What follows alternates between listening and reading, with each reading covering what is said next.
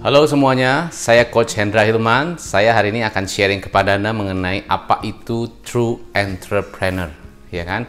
Banyak pengusaha ngobrol sama saya, Coach, saya jalan bisnis. Ya, terus gimana Pak? Ya, saya pengen bisnisnya tuh semakin bagus. Terus gimana?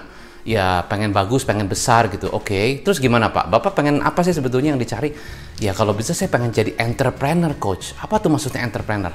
Nah, banyak orang yang suka salah pengertian mengenai entrepreneur. Entrepreneur itu apa sih?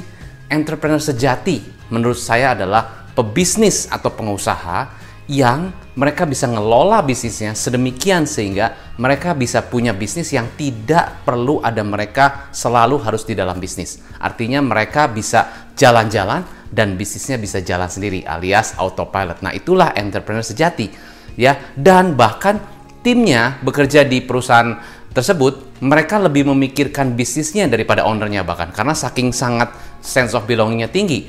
Nah, itulah yang disebut dengan true entrepreneur sejati. Artinya pemilik bisnis bisa sampai mengelola bisnis sehingga bisnisnya bisa jalan ya, dan bisnisnya cukup bisa besar juga, dan timnya yang betul-betul fokus menjalankan itu dengan sistem yang baik. Nah, pertanyaannya, apakah Anda ingin jadi true entrepreneur atau cuma jalan bisnis gitu-gitu aja?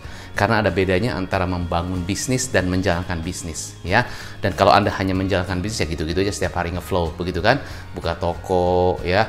Terus kita jaga toko lagi, layanin customer, hitung keuangan. Pokoknya begitu muter terus. Saya juga dulu seperti itu. Jadi kita tidak membangun bisnis, ya. Justru challenge-nya adalah bagaimana saya membuat bisnis saya bisa jadi bisnis yang semakin besar sesuai yang dengan saya mau. Saya punya klien saya punya bisnis franchise, dan tadinya franchise-nya cuma 2, ya. Dia bikin burger, cuma 2 gitu cabangnya. Dia bilang gini, Coach, saya sih sudah jadi entrepreneur, sudah jadi pengusaha. Terus gimana Pak? Iya, saya ngelola 2 cabang, Coach, sekarang. Terus gimana?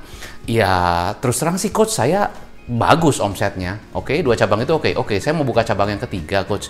Tapi ya itu, susah banget cari karyawan, Coach. Cari karyawan yang bagus susah. Jadi saya juga 2 cabang ini juga saya repot banget. Kadang-kadang saya pulang sampai malam, saya masih juga ngontrol mereka. Ya kalau nggak dikontrol nanti juga hasilnya nggak bagus, customernya juga pada komplain. Jadi saya merasa punya 2 cabang aja udah capek, Coach. Itu juga saya udah kerja dengan istri saya juga udah capek setengah mati.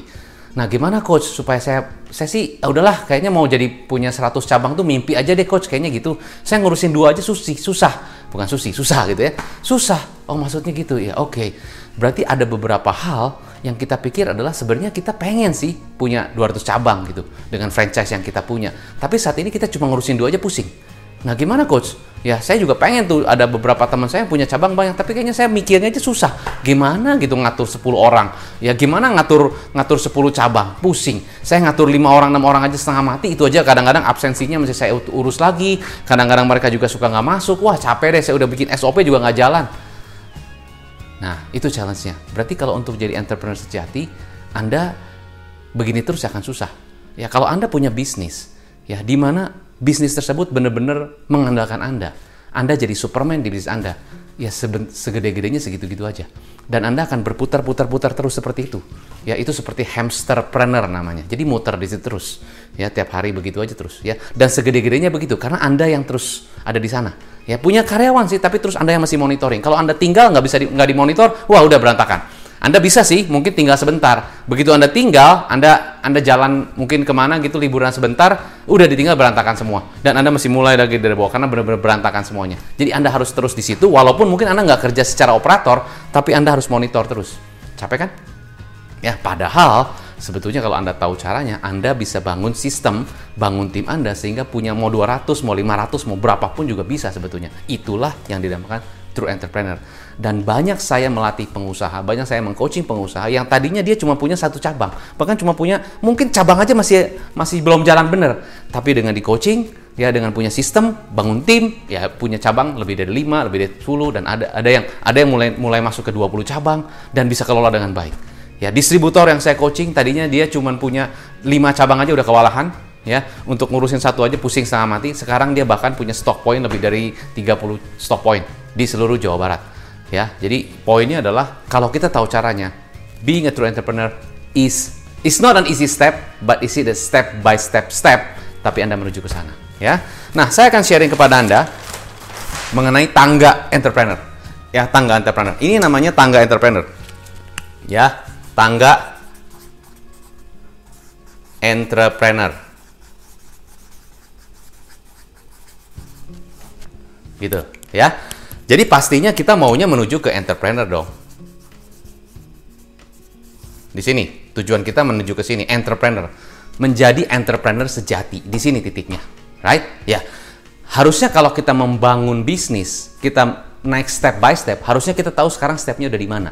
Ada beberapa yang mungkin nonton video saya masih student. Nggak apa-apa, masih kuliah coach, saya masih kuliah, saya masih belajar sana sini, is okay. Ya, being a student is okay. Kadang-kadang saya punya bisnis sendiri, is okay, punya bisnis online sendiri, saya jalanin produk, saya jualan secara online, saya dropshipper, is okay. Ya, saya student, nggak apa-apa.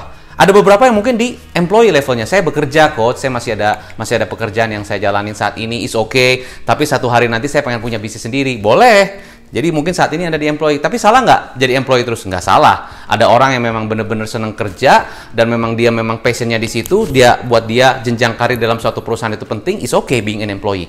Tapi yang salah adalah kalau dia terus jadi employee, tapi pikirannya saya pengen punya bisnis, akhirnya nggak fokus. Itu yang salah. Berarti kalau di titik itu Anda jadi employee, Anda jadi karyawan, tapi Anda pengen punya bisnis, ya Anda keluar dari sepatu employee dan jadi punya bisnis. Tapi coach gimana ya? Saya kan kalau keluar dari kerjaan saya berarti income-nya kurang. Ya nggak langsung, tentunya ada proses lah. Tapi poinnya adalah di titik itu harus mutusin, saya memang harus jadi pengusaha. Dan bukan hanya jadi sekedar business owner, saya harus jadi entrepreneur. Nah, apa itu entrepreneur sejati? Entrepreneur sejati adalah dia bisa punya bisnis yang punya sistem dan karyawannya bisa bekerja dengan baik dan proaktif dan punya sense of belonging yang tinggi dan bisnisnya bisa jalan tanpa harus ada owner di sana. Ya, alias autopilot. Artinya, entrepreneur sejati adalah dia bisa menggunakan other people's time, other people's money, and other people's energy. Itu dia bisa gunakan semua dan leverage itu semua dan bisnisnya semakin grow. Ada nggak di Indonesia seperti itu? Banyak yang seperti itu ya. Nah, kalau Anda benar-benar mau jadi business owner, jadilah yang teratas. Jangan cuma di tengah-tengah, tanggung. Ya, capai tangga yang tertinggi. Di situ akan benar-benar Anda rasakan benar-benar wow, luar biasa sekali ya. Oke, jadi Anda saat ini di mana? Bisa jadi Anda mungkin di karyawan atau Anda yang mungkin self-employed. Saya seperti guru gitu loh. Saya guru ya, atau saya sebagai Sebagai desainer, fotografer, saya berarti self-employed. Ya, saya profesional lah gitu loh ya. Jadi self-employed. Saya kerja sendiri, saya desainer, saya mungkin fotografer, saya self-employed, tapi saya pengen punya bisnis sendiri. Boleh nggak? Ya boleh. Tadinya mungkin saya cuman hairstylist ya. Saya cuma MUA gitu. Ya mungkin self-employed, tapi saya nanti pengen punya salon sendiri. Saya pengen punya bisnis sendiri. Boleh di titik ini. Jadi Anda levelnya di mana saat ini? Bisa jadi di student, bisa employee, bisa self-employed. Ada beberapa yang mungkin saya udah jadi bisnis. Saya sebutnya di sini bukan business owner, disebutnya si business operator. Karena semua masih saya kerjain sendiri, semuanya masih saya kerjain sendiri. Ya, saya misalnya punya bisnis bisnis jualan makanan. Saya masih jalan sendiri semua. Saya marketing saya nawarin saya tulis tulisan di WA juga saya, bikin open PO saya, ngepost saya juga balas-balas dari chat dari customer juga saya nge-packing juga bahkan saya yang kirim juga sendiri, itu saya semua lah. Kalau nggak saya pasti isi seraya. Gitu, antara itu aja berdua, tapi saya yang masih terus jadi operator. Kalau saya punya masakan ya saya masak sendiri, saya masih nge-pack sendiri, pokoknya saya WA sendiri, pokoknya semua saya hitung keuangan juga pokoknya saya jadi bisnis operator di bisnis saya sendiri. Jadi saya masih kerjain semua hal-hal yang operator sifatnya dan saya masih kerjain sendiri. Capek nggak? Capek. Tapi Anda bisa punya waktu, ya bisa fleksibel. Ya kalau Anda capek nggak kerja. Kalau Anda lagi pengen istirahat, ya istirahat. Itu bedanya. Kalau karyawan ya pasti ada waktu-waktu tertentu. Tapi kalau bisnis operator, ya gimana saya lah. Kalau hari ini saya capek, ya nggak jalan. Tapi income, omset berbanding lurus dengan saya. Ya, jadi saya begini nih, gitu. Saya kerja dapat, saya nggak kerja nggak dapat. Begini. Namanya seesaw, ya. Begini, jungkat-jungkit, operator. Tapi ada beberapa mungkin yang udah di level sini. Coach, saya udah punya karyawan.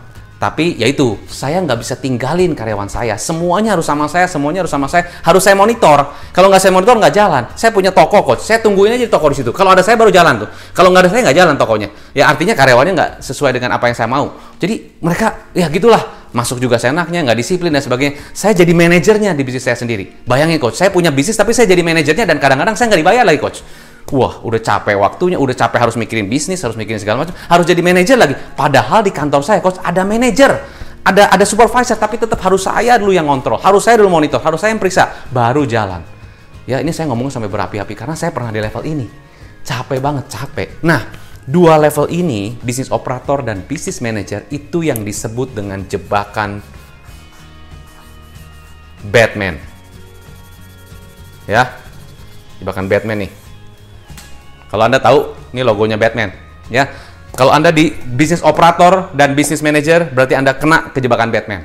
Apa? Terus-terusan begitu. Wah, terus-terusan berputar-putar di situ, berputar-putar di situ. Lama-lama capek.